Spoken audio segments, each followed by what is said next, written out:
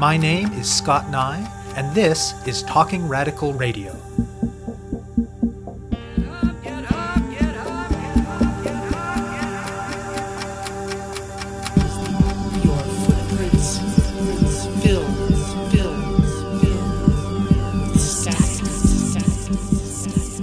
Hello and welcome to Talking Radical Radio, where we bring you grassroots voices from across Canada. We give you the chance to hear many different people that are facing many different struggles talk about what they're doing, how they're doing it, and why they're doing it, in the belief that such listening is a crucial step in strengthening all of our efforts to change the world. On this week's show, I will be speaking with Falami Jones, Matthew Byard, and Ben Sichel. Amidst direct actions and demonstrations and strikes, it can be easy to forget the profound interconnection between stories and questions of power and justice. Harm and violence to so many are made to seem normal and legitimate through stories that tell us in a million different ways, that's just how things are, or that's just what those people are like, or they deserved it. Yet stories are also inevitably woven through efforts to challenge such unjust harm. The act of telling stories that name the violence, name the injustice, the act of refusing to be silent, refusing to accept all of those other dominant stories that legitimize injustice and harm, are crucial. Through stories, we build the relationships, the solidarity, the support, the collectivity that can be vital in surviving such unjust harms and in finding ways to challenge and change them. Jones, Byard, and Sichel are all involved in a project called Working While Black in Nova Scotia. For all that a lot of white folks try to deny it, there's a centuries-long and ongoing legacy of stories that support the range of indignities, disadvantages, and outright harms that people of African descent on this continent continue to have to navigate, including in workplace contexts. This project, on the other hand, aims to collect, affirm, and mobilize people's stories of anti-black racism in the workplace in the service of justice and change. The project brings together three organizations: Ujamaa, an organization that advocates on behalf of the black community in Nova Scotia; the Kwacha House Cafe, a cafe and community space focused on addressing social inequities in general and with an emphasis on the African Nova Scotian community; and Solidarity Halifax, a non-sectarian, multi-issue anti-capitalist organization. Emerging from some community dialogue sessions held by Ujamaa, the project is focused on a website, workingwhileblackns.com, where people can anonymously submit stories of anti-black racism in the workplace. These stories document important aspects of everyday experience for African Nova Scotians. They have the potential to be a basis for mutual support among people who have these experiences, and for public anti-racist education among those who do not, as well as for being turned into tools for use in future community dialogues and change processes. Jones, Byard, and Sichel talk with me about the past and present of anti-black racism in Nova Scotia, about the origins of the project, about the stories they've collected so far, and about their hopes for what the project can accomplish. We spoke by Skype from Halifax. My name is Ben Sichel, and I'm a high school teacher in Halifax, Dartmouth, Nova Scotia, and I'm a member of Solidarity Halifax, and specifically on the Anti-Racism Committee. I'm Falami Jones, and I am a community activist and a owner of a local cafe that looks at social inequities in the broad community, but specifically with an emphasis on the African Nova Scotian community. Matthew Byard. I'm a co-chair of Ujamaa, which is a group that advocates on behalf of the black community in Nova Scotia, Canada. Working While Black in Nova Scotia is a project that is documenting stories of anti-black racism in the workplace in Nova Scotia. It's a web-based project that's been up for a couple months now, and it's a collaboration between three organizations, which are Solidarity Halifax, Kwacha House Cafe, and Ujamaa. I began by asking them to lay out some of the context for the project.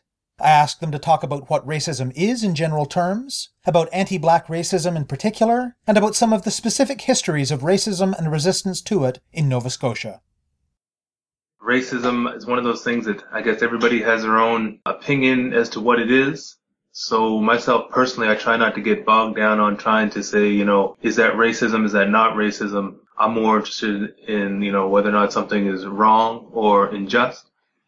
I don't know that it's necessarily most, but I think a lot of white people equate racism to images of very vicious racial hatred, stuff we saw like in the U.S. decades past, like with the Ku Klux Klan. And so I think in a lot of people's minds, the absence of that means the absence of racism, whereas people who experience racism, particularly people of African descent, something very small can still be racist. Now, somebody may say, oh, it's not racist because they just, didn't want to serve you at that restaurant. It's not a big deal. Well, it may not be a big deal, but I would still define it as racist. And I think we can all agree that that sort of thing is wrong. One of the things I think that comes to mind for me in terms of racism is it works in many different ways. And I think as the interview goes on, we'll see how it can manifest and expose itself in, systemic ways, institutional ways, overt racism, internalized racism.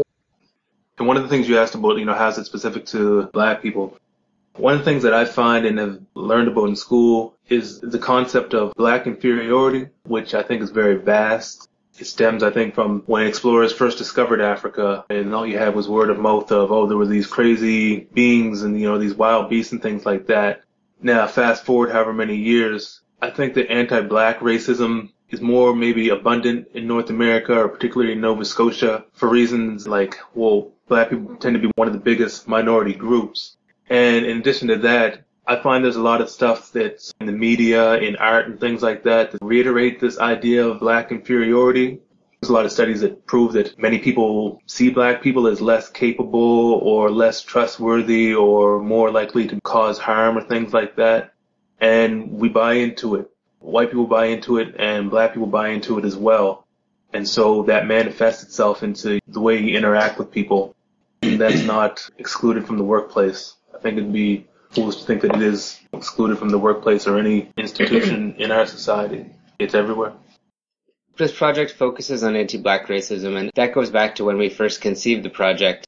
There's a woman named Carol Ann Wright Parks who's also involved with Ujamaa and who was instrumental in getting this set up. And when we were first discussing it, we said, should it be a website about anti-Black racism particularly, or should it be about all forms of racism?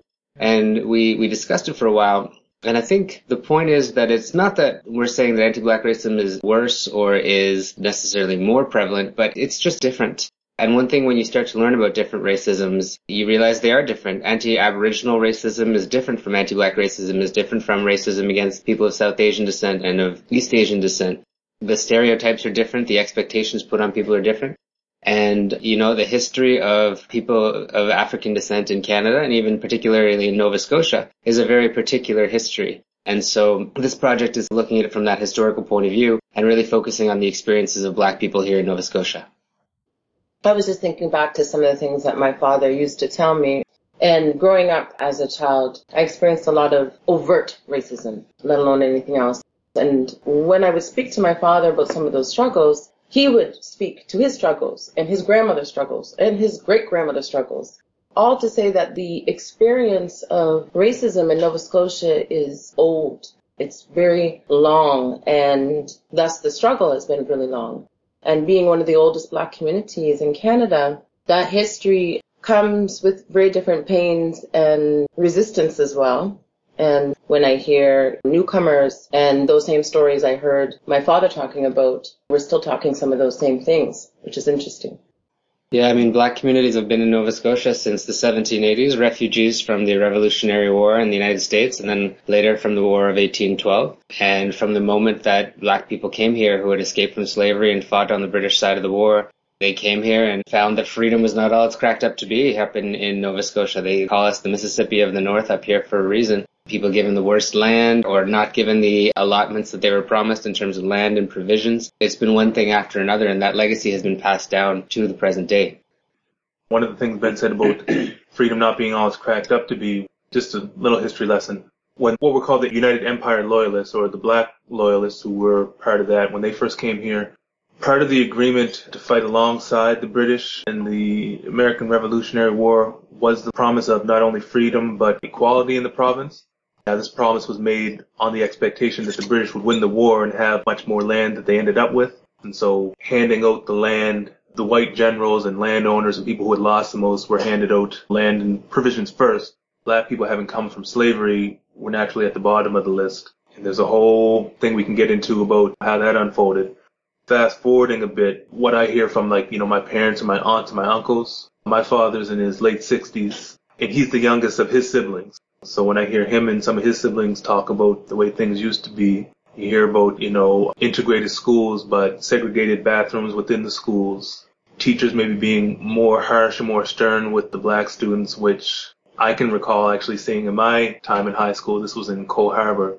I remember my aunt was once telling me something about something going on at the church, a black church, back in the day, and it was on a Wednesday night. And I sort of joked around with her and I said, "Oh, you guys were at church on a Wednesday night," just joking. And I remember her saying to me, she said, "Well, back in those days," she said, "you didn't go where you wanted. You went where you were welcome."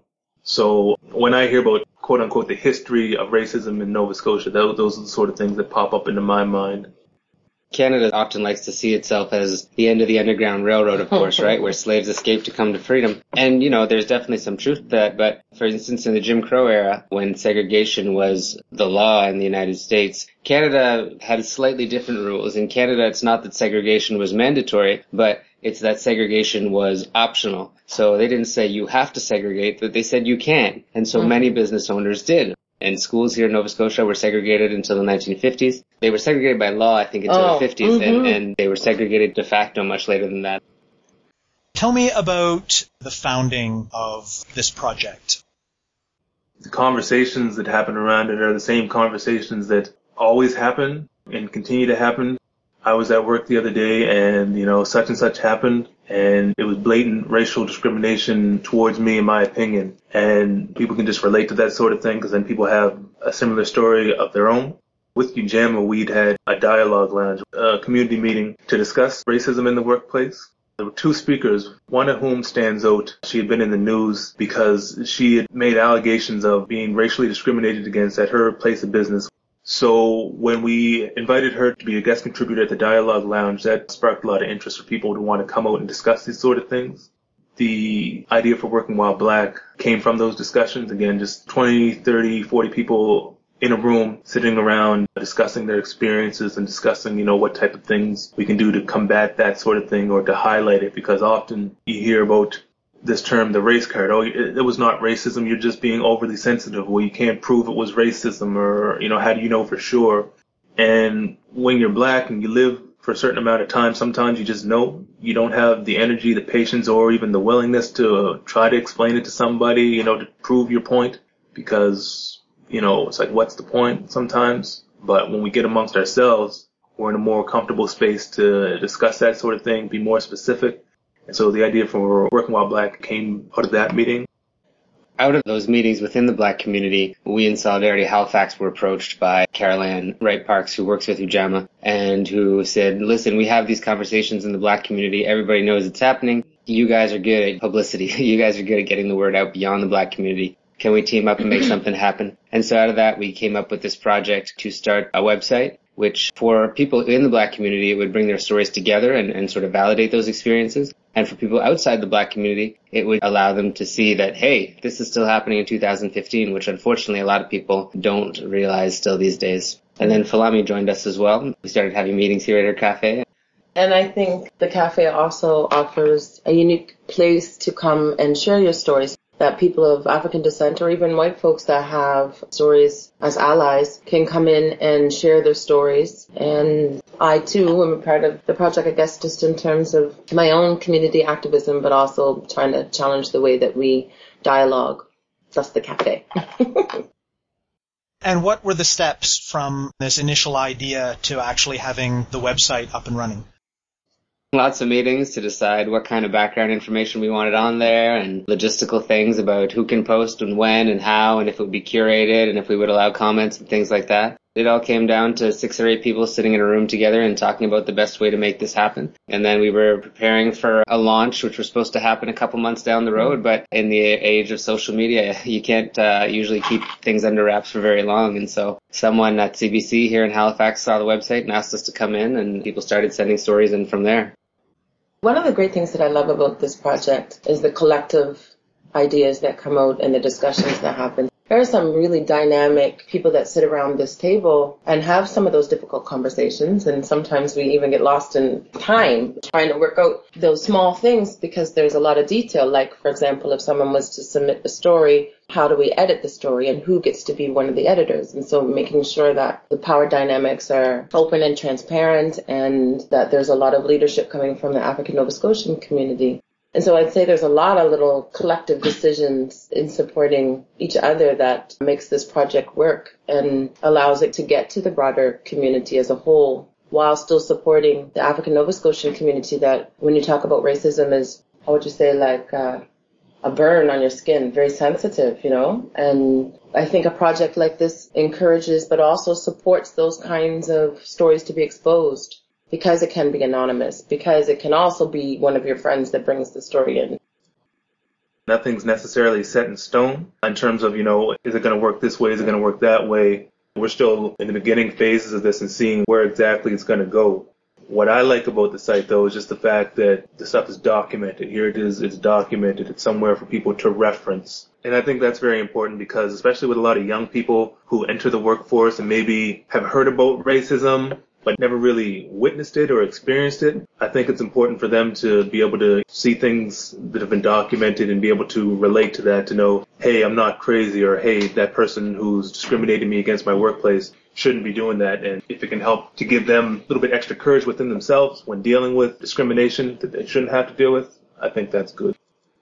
We had a conversation about, do we allow people to comment on these posts? And we decided that no, we didn't want to that, because when you enable that, then you let people go on and say, oh, that wasn't really racist, this happened, or really questioning people's experiences. And there's plenty of places on the internet for people to do that. We wanted this site to be for Black people's experiences to kind of stand alone and not to be questioned and nitpicked, because that happens quite often. Another big question that came up is who gets to curate, who gets to read, who gets to submit stories. It is Working While Black in Nova Scotia, but at the same time, we do encourage people who are not Black, who witness anti-Black racism, to come forward with that as well. It's like a friend of mine told me once, he said, when I'm out of the room, people will say things that they won't say when I'm in the room, and we want those stories to be documented as well. So it's an interesting dynamic for us to figure out who's participating in this project and in what capacity, and who's leading it, and whose responsibility is it to lead it, whose responsibility is it to expose anti-Black racism and to fight anti-Black racism. I don't think it's just the responsibility of Black people to do that.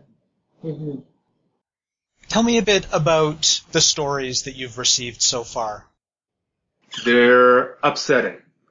When you ask me about them, I try to think back to one in particular, and I mean, to me, it's always the same story. You read it, some of them you can relate to, not all of them you can, but at the same time you can relate to how that probably made the person feel. So in a word, I would say upsetting. A lot of the stories had come through at the beginning through Kawacha House Cafe, and I think it's bittersweet having to hear other people's stories and document them and retell them and then go back through the stories again. Everybody has something that they can relate to around racism if they're Black and living in Nova Scotia. One of the other interviews that we had done a few months ago, the lady had suggested that, overt racism was in the 1960s, how do you see it now? But I actually argue that it is still very overt. And some of those highlighted stories, like one that was a lady who was from Jamaica working as a healthcare aide and was visiting one of her clients, and the client insisted that she was the lady off of the Book of Negroes from a magazine and that she was famous and that was her. Even though she had been with this client for a very long time and had history with her, the client was like, no, this is you, and insisted that the picture of the slave was her. Part of it was obvious that she was relating the role of the mammy and the role of this now caretaker. There was another woman that come in who was also Caribbean, who every time she goes to work, she's asked how come she speaks such good English. And she in turn was like, I don't know, maybe because I've been speaking it since I learned how to speak. Yet there's this assumption that because she has an accent that she can't speak English. So the things that people say and do would surprise you, but yet not. There was a story about people sitting around a call center just chit-chatting. I'm assuming there was just one Black person in the group. And the discussion was outdated points of view or something like that our parents have, or old ways that our parents have. And this person was sitting back thinking, oh, I bet one of these people are going to talk about how the parent is racist. And right on cue, somebody starts talking gleefully about how his father doesn't like niggers and how he's racist and this and that. And so just by the story itself, okay, whatever, we're sharing stories, but, you know, even the inclusion of you saying the word nigger and just the fact that you seem to be saying this stuff as if, oh, my good old dad, this is what he's like. The minute that he gets up to voice his being upset about that, everybody gangs up on him or her. I'm not sure if it was a man or woman, but, you know, you're being too sensitive. So-and-so, they didn't mean anything by it. And it's almost like you go from being the victim to being the perpetrator. People are offended by you being offended at their racism. I mean, Falami laughs, but that's exactly how it plays out. Is the real racism. Yeah. And it seems like, from what I remember from a lot of the stories, this seems like a common theme. But again, these are conversations that myself I've experienced, heard for a long time. So I just think it's important to, again, document these things. This is my own story in the cafe where I had 2 customers come in. One customer actually comes regularly, and I appreciate the support of the business.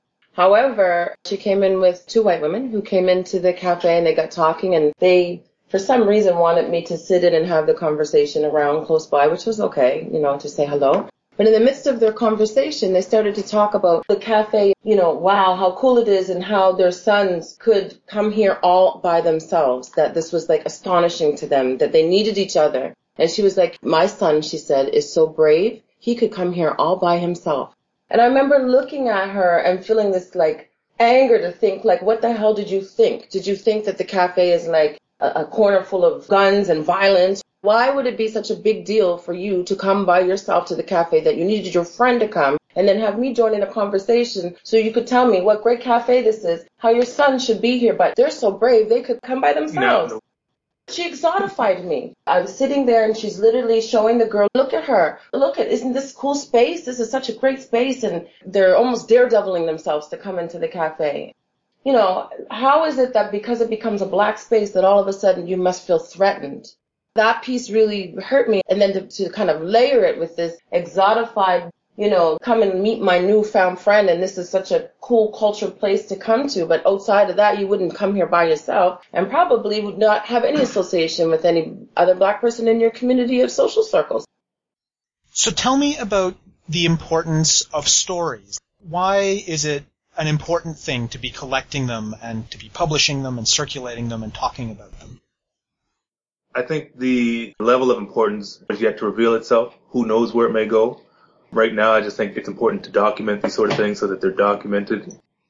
You can read statistics all you want about the overrepresentation of African Canadian people in prisons, and you can read about studies that show that black people have a harder time getting a job, but really there's no substitute for individual stories. They have that purpose of really personalizing people's experience and allowing someone to say, wow, this is a person, this is a human being, and they're very relatable. And just having a large number of those stories makes it that much easier. And I think, too, one of the things that made me really want to get on to the project and support is that this project exposes it in 2015. So the stories, unlike a piece of research or an article, they're showing that this is alive. It is alive and it is kicking and it's reproducing. And first voice stories are always an amazing way to connect with people across all different kinds of philosophies, races, genders. And I think that's what's really unique about the dynamics of the project, of who sits at the table, but also probably, hopefully, those that will be reading these stories and relating to them, that it's something you can do in your own time and quietly read and cry if you need to. And not feel the need to be defensive at the same time. I think when we have this conversation amongst strangers, we don't have an honest conversation. We're afraid of offending people. We're afraid of being offended. We're afraid of getting frustrated or having an argument with people who we deem ignorant. So being able to go on your own time to read this sort of stuff uninterrupted, I think is a good tool, something that this province needs and hasn't had as of yet. And in terms of the employment, most of the stories that I collected, the ones at least that I was able to collect for Kwacha Host Cafe, when you ask the people that submitted their stories, what did they do or have they been able to address their employer, most of them said, are you crazy? I'll lose my job. So it's also an outlet to be able to say, it's real. And we're hoping to look at ways and to support people with those stories if they want to take it further or whatnot. But a lot of times people aren't able to even share it. You just got to hold it, because can you afford to lose a job? Can you afford to expose to other people that you don't trust in your employment office? Yeah, no. One of the questions that you go into on the website is that connection between racism and capitalism. Can you talk a little bit more about that connection? Capitalism was built on racism. That's right. Capitalism was built on racism, on colonial dispossession of indigenous people and on dehumanization of people of African descent. I mean, how do you steal 12 million people from a land and force them into chattel slavery if you don't view them as subhuman? The whole wealth of North and South America and of Europe was built on racism, on treating people as subhuman and exploiting them for their labor. And that has gone on in different forms since those days. So the project, as you've talked about, is still in its early stages. Give me a sense of the kinds of ways that it might develop and grow over the next year, say. I would just hope, if anything, it picks up momentum. When I see somebody chiming in on Facebook about one of the stories, to me, I don't want to set the bar too low, but to me that says, it's already done something. It's got people talking about this thing. It has people less willing to accept it. I would hope that would pick up steam. I would hope that maybe somebody reads some of these stories or gets involved with it to the point that they come up with a new idea that we didn't even think of, and maybe that's going to do something to help curb racism in the workplace. It seems to be a popular idea. We're still exploring it. We're going to have an event soon to have a sort of more or less official launch. We'll have speakers on anti-Black racism, and we'll have places where people can come and tell their stories and have them be recorded so that they can be put up on the website. Aside from that, I'd say we're open to anything. Mm-hmm. Part of what our hopes is for the future is also to have further community dialogues around it, a deeper analysis of what those stories are. We have those conversations independently, but it's not necessarily on the website. So the hope is that you might even be able to take some of those stories with some in-depth analysis and use it as a teaching platform, whether it's in training staff, whether it's in school systems. I think the possibilities are endless. You have been listening to my interview with Falami Jones, Matthew Byard, and Ben Sichel about the Working While Black in Nova Scotia project. To learn more about their work, or to share your story of anti-Black racism in a Nova Scotia workplace, go to workingwhileblackns.com. That's all one word, workingwhileblackns.com. To find out more about Talking Radical Radio, the guests, the theme music, and the ways that you can listen, or to make suggestions about topics for future shows, go to talkingradical.ca and click on the link marked Radio. That's talkingradical.ca. I'm your host, Scott Nye, a writer and media producer based in Sudbury, Ontario, and the author of 2 books of Canadian history told through the stories of activists, Gender and Sexuality, and Resisting the State, both from Fernwood Publishing. Thank you very much for listening, and I hope you tune in again next week.